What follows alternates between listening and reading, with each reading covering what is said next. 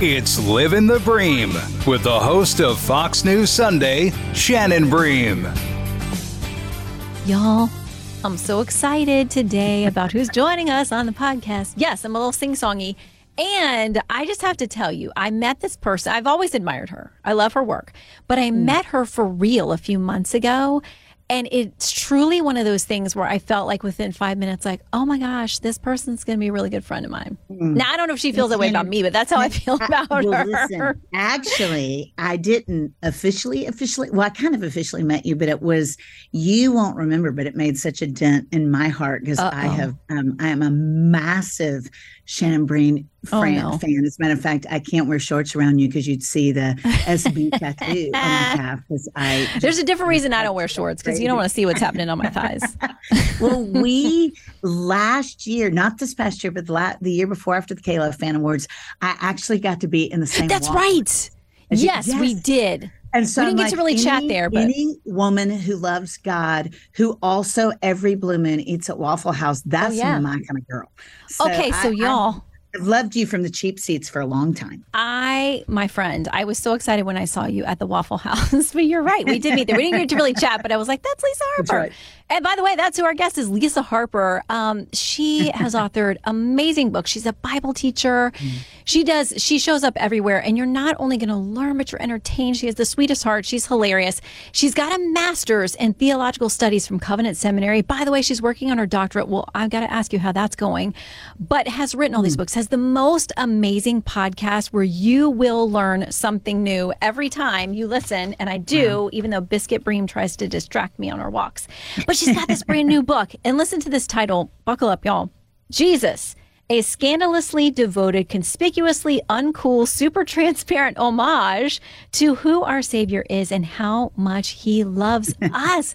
Lisa, did you workshop that? Because I have a feeling most publishers would be like, we're not doing that. I didn't. They totally said they weren't doing it because it's like me. It is, and I always want to qualify that conspicuously uncool is about me, not Jesus. But I had a devotional out, I guess, 2 years ago that had another one of those crazy long titles. And I just told them, I said, y'all, I am not C.S. Lewis or Ann Voskamp. I'm not that smart.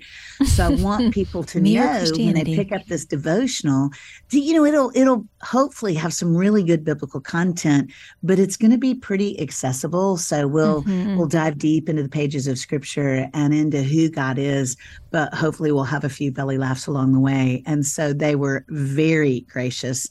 And Shannon, you know me well enough to know that I am nothing if not verbose. So I was we glad love that about you.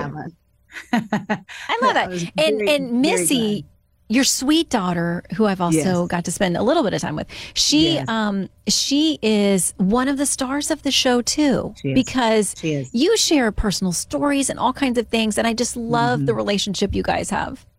Well, it's every relationship is miraculous. I was talking with a friend this morning. We were just talking about the embodiment of grace, how God gives us, the body of Christ isn't a metaphor, that he gives us each other. One of my favorite dead scholars, I love all the dead ones. I love the living ones too. But a guy named Leslie Newbegin said that the community, us rubbing shoulders with each other is the most effective hermeneutic of the gospel. In other words, we see Jesus more clearly through the lens of doing life with other people.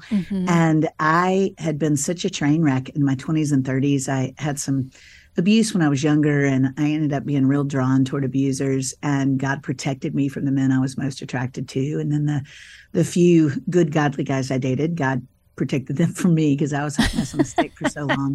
So I really wasted the years that I could have carried children in my body if that had been God's plan for me. And it wasn't until I was in my 40s when God had pulled kind of the deepest roots of toxicity out of my heart and mind that he allowed me to step into Missy's story after her first mom died in Haiti.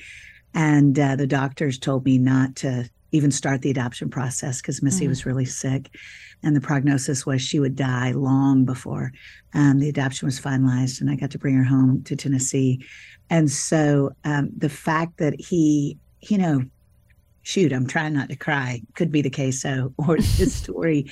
The fact that he restored years that I had just been scared, been really ruled by fear. And he restored those years that I kind of, willingly served up to Locust. And he allowed me to become her mom through the miracle of adoption the year I turned 50. So I went through menopause and motherhood at the same time. Oh, boy. Just continues to slay me. I can't quite believe what a good God he is. So, yeah, there's a lot of stories about Missy in there. But, kind of whether you have children or you don't have children, or you wish maybe you had a few less children, some of the people on some days maybe are harried mamas. But it's really more about the redemptive mercy of God, that there's no mistake so heinous in our backstory that it puts a lid on our future. He is a good God who's for us, and he's always in the process of redeeming our story. We'll have more Living the Bream in a moment.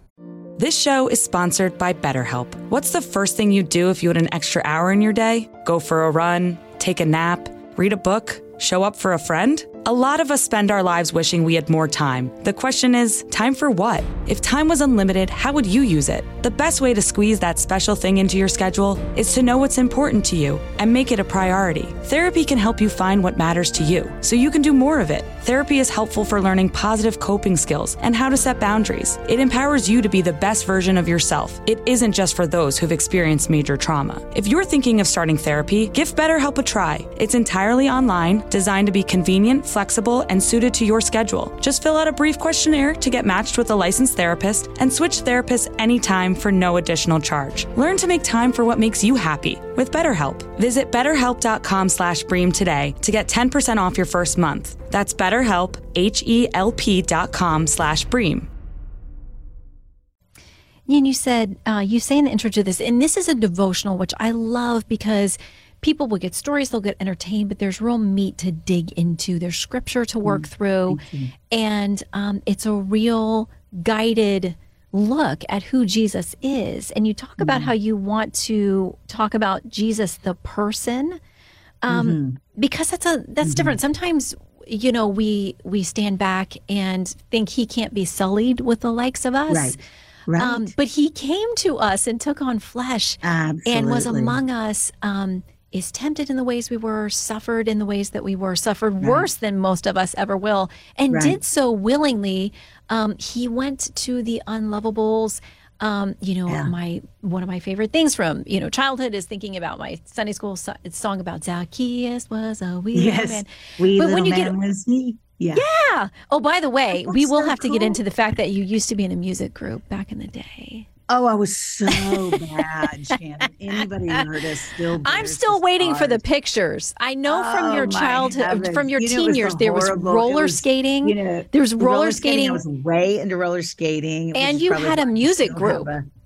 I can't believe you remember that. God, oh, heck yeah. Where all the bodies are buried. This is the good stuff. I wanted to be, the next Amy Grant. And the problem Didn't we all? Is I am almost tone deaf, and my hair is not nearly as beautiful, nor are my hips as narrow. And so, for a very short season, my best friend and I started a Christian singing group called Priority. So I like that. We had a total of 3 live concerts. Hey, that's 3 more than I've had. Well, I mean, it was my dad's church and a dinner on the grounds and a bunch of really sweet old people in folding lawn chairs. So I'm using the term loosely, but it was a train wreck. But I did have this from an early age, just this passion, to love God and his people. What I didn't believe in an early age was that he really loved me. I knew he had saved me. But from my earliest memory, Shannon, I felt dirty. And so I thought, I've just got to be good. I've got to be good. And it took, even after my first go around in seminary, I could wrap some multi-syllabic theological terms around how God loves us. And I would believe it for you. But I had a hard time believing how the King of all kings could actually sully himself with me. And I knew he had to deliver me because that's like in his job description as the savior of the world. I just couldn't. He'd committed to that. Yes, he committed to that. I just couldn't imagine him delighting in me. And so it's really been a lifelong quest to learn what it is, not just to know Jesus, as you said, as a proposition to be studied, which is, I think, our tendency in Western culture. We love to, wrap big words around cognitive information. But I want to actually know him. I want to be held by Jesus. I want to walk with Jesus as they did on the Emmaus Road. I want to know, what makes him laugh. God chose to be embodied in incarnate form. He's not, as some would say in our culture, an existential construct. Jesus was a historical figure, perfectly God and perfectly man. So as you just said, he's an empathetic high priest. He knows what we're going through. He's been through what we've gone through. He's been abandoned. He's been disappointed. He's been tired. He's been hungry. All the things that we struggle with, he's already borne that.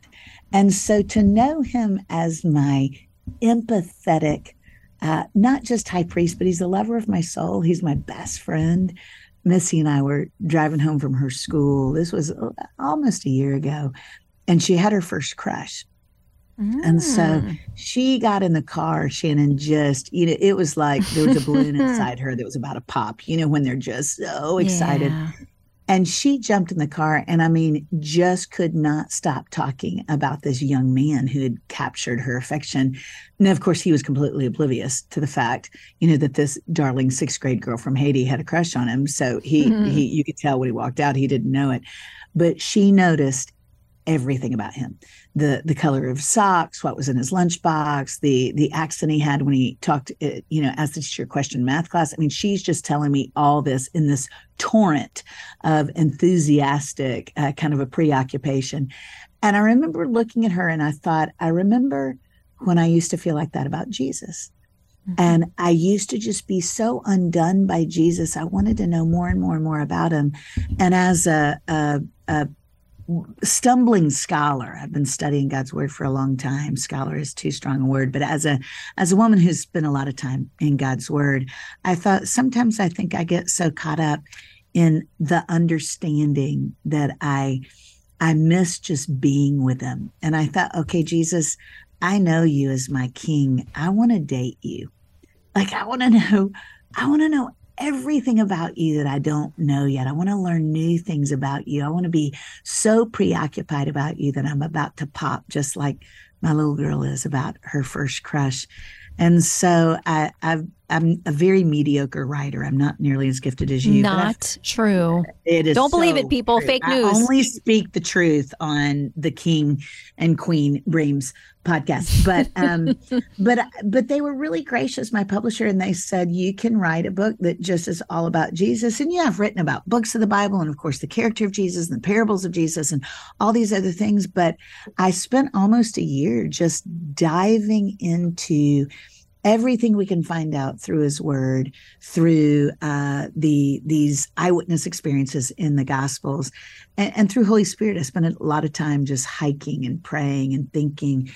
And he showed me some things that even after walking with Jesus for almost 50 years now, they were fresh to me. And I find myself more in love with him now than ever before. And I'm a little better about leaning into his arms. I'm still more comfortable as a dutiful child than a child who launches myself into his lap, and leans in and expects to be held. I'm learning that. That's not my default setting. My default setting is, even though I talk about grace, I tend to work hard. I'm learning to just believe that when he looks at me, his face splits into a grin and he's delighted in me. Even on my worst days, he is for me. That's a lot of the stuff I'm learning. Mm-hmm. I love that. I've just been talking with Max Lucado about this too, about, he's such an encouraging guy. Isn't he the best? He's so nice. He's the nicest of them all. He is. But we're talking about Speaking of songs, why haven't you started a band? Well, you and I can talk about that when this podcast is over. Listen, gonna if you will be the lead singer, I will wear leather pants and squeak as I dance behind you. We're gonna have to have like a drummer and a bassist, probably. I play a little bit of keyboard, but every rehearsal will involve queso and chips. Absolutely, right? and belly laughter. So we will split our pants. I'm in. I don't know if we can top priority. I think that's good. Should we make it priorities? I don't think it would take much. No, I think we're called the Bream Babes. I think. I don't know. Something. But listen, we'll ask Max Lucado if he wants to be in it too. I think he plays the guitar or something, doesn't he? I think he has some musical I don't stuff. think there's anything Max can't do. I know. So and it would trick him into a drummer and guitarist and harmonica guy at the same time. Right. It would trick him into hanging out with us. He'd be forced to. He's joining the band. But I've just been talking to him about this idea that, yes, we can often believe like grace is for everybody else and God loves everybody else. But he's really kind of looking at me sort of side-eyed, like, get your act together kind of thing.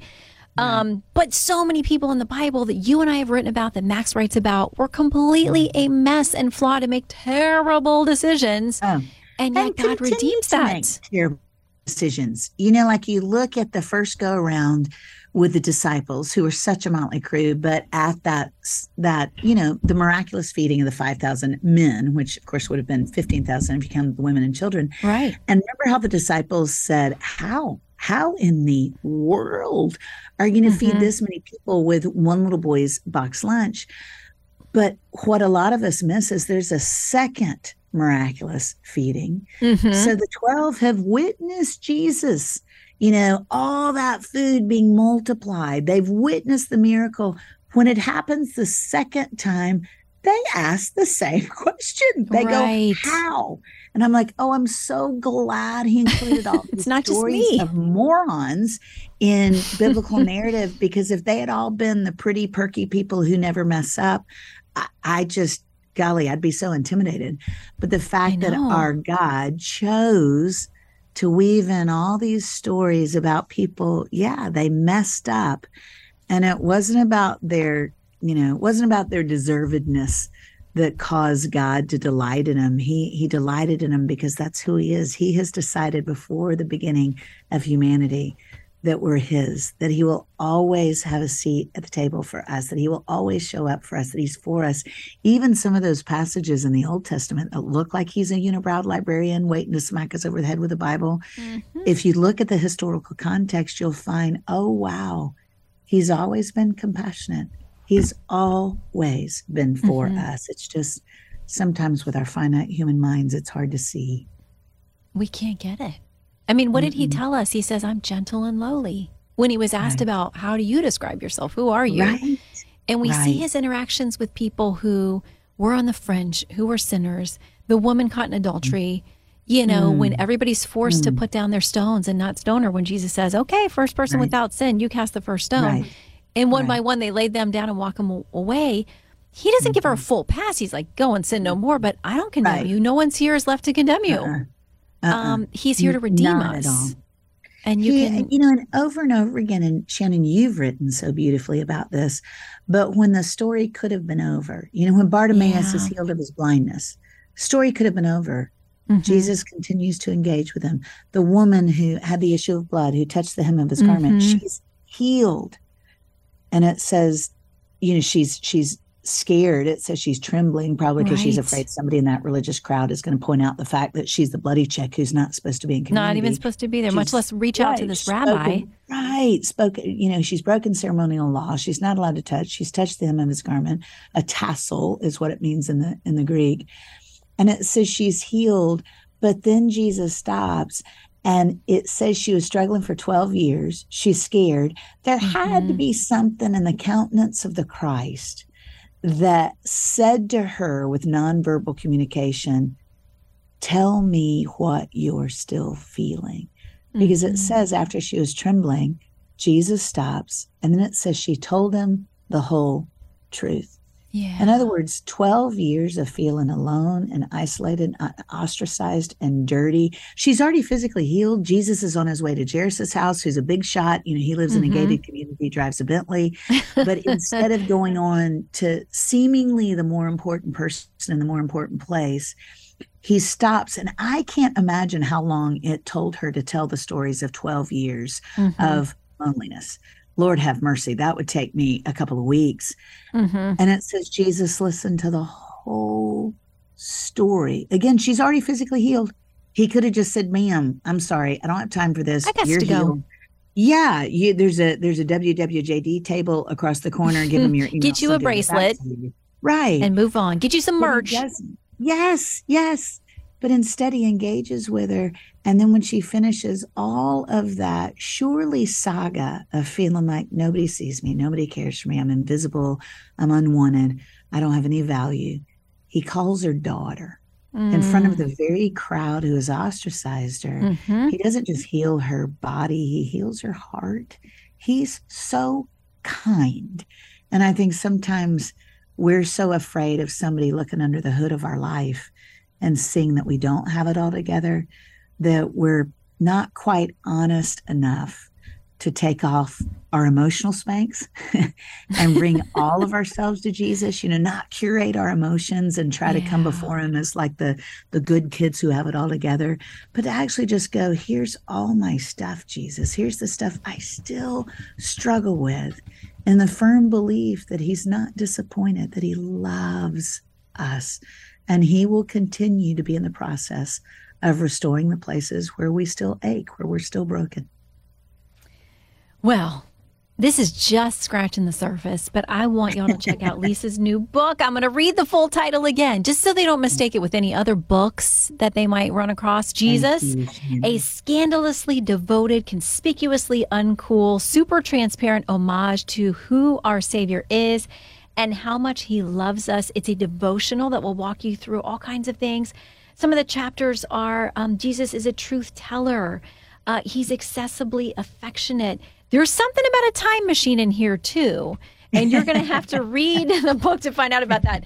Lisa, remind us where people can listen and find you and read you and your books and everything else, the podcast and all of it. Thank you so much, Shannon. It's just Lisa Harper, kind of wherever you get your books. We've got a podcast called Back Porch Theology, where we have some just amazing theologians and scholars who put the cookies on the lower shelf. And so it's lisaharper.net is, I don't remember what my social media is. I think it's Lisa D. Harper, but I know there is a website, lisaharper.net, but it's wherever you get books. And then the podcast you can find anywhere you listen to podcasts. So put us fourth or fifth or sixth on your list behind Shannon Bream. No. You will learn a lot if you hang out with Lisa, especially Back Porch Theology. Hopefully they're going to learn how well you sing and how horribly I dance. Well, here's the thing. We will also have fun because you've got experience with costume design from your roller skating days. I'll throw in some pageant wear. Right. And people. You've got an old Bible teacher who rides a motorcycle and wears squeaky leather pants. I mean, at least it's you can have a good time. Yes. Right. Okay, listen, I will be responsible for the queso. And next time we get together in Nashville, we'll go do some of that. And you can check my social media for the tour dates and times for Priority 2.0. I'm so priority dot the modern version. Exactly. Lisa, thank you so much. God bless you. I love your heart. I love your kindness. I love your authenticity. I'm so grateful to have gotten to hang out with you, even though we didn't get to share queso. I can't wait. Listen ad-free with a Fox News Podcast Plus subscription on Apple Podcasts. And Amazon Prime members can listen to this show ad-free on the Amazon Music app.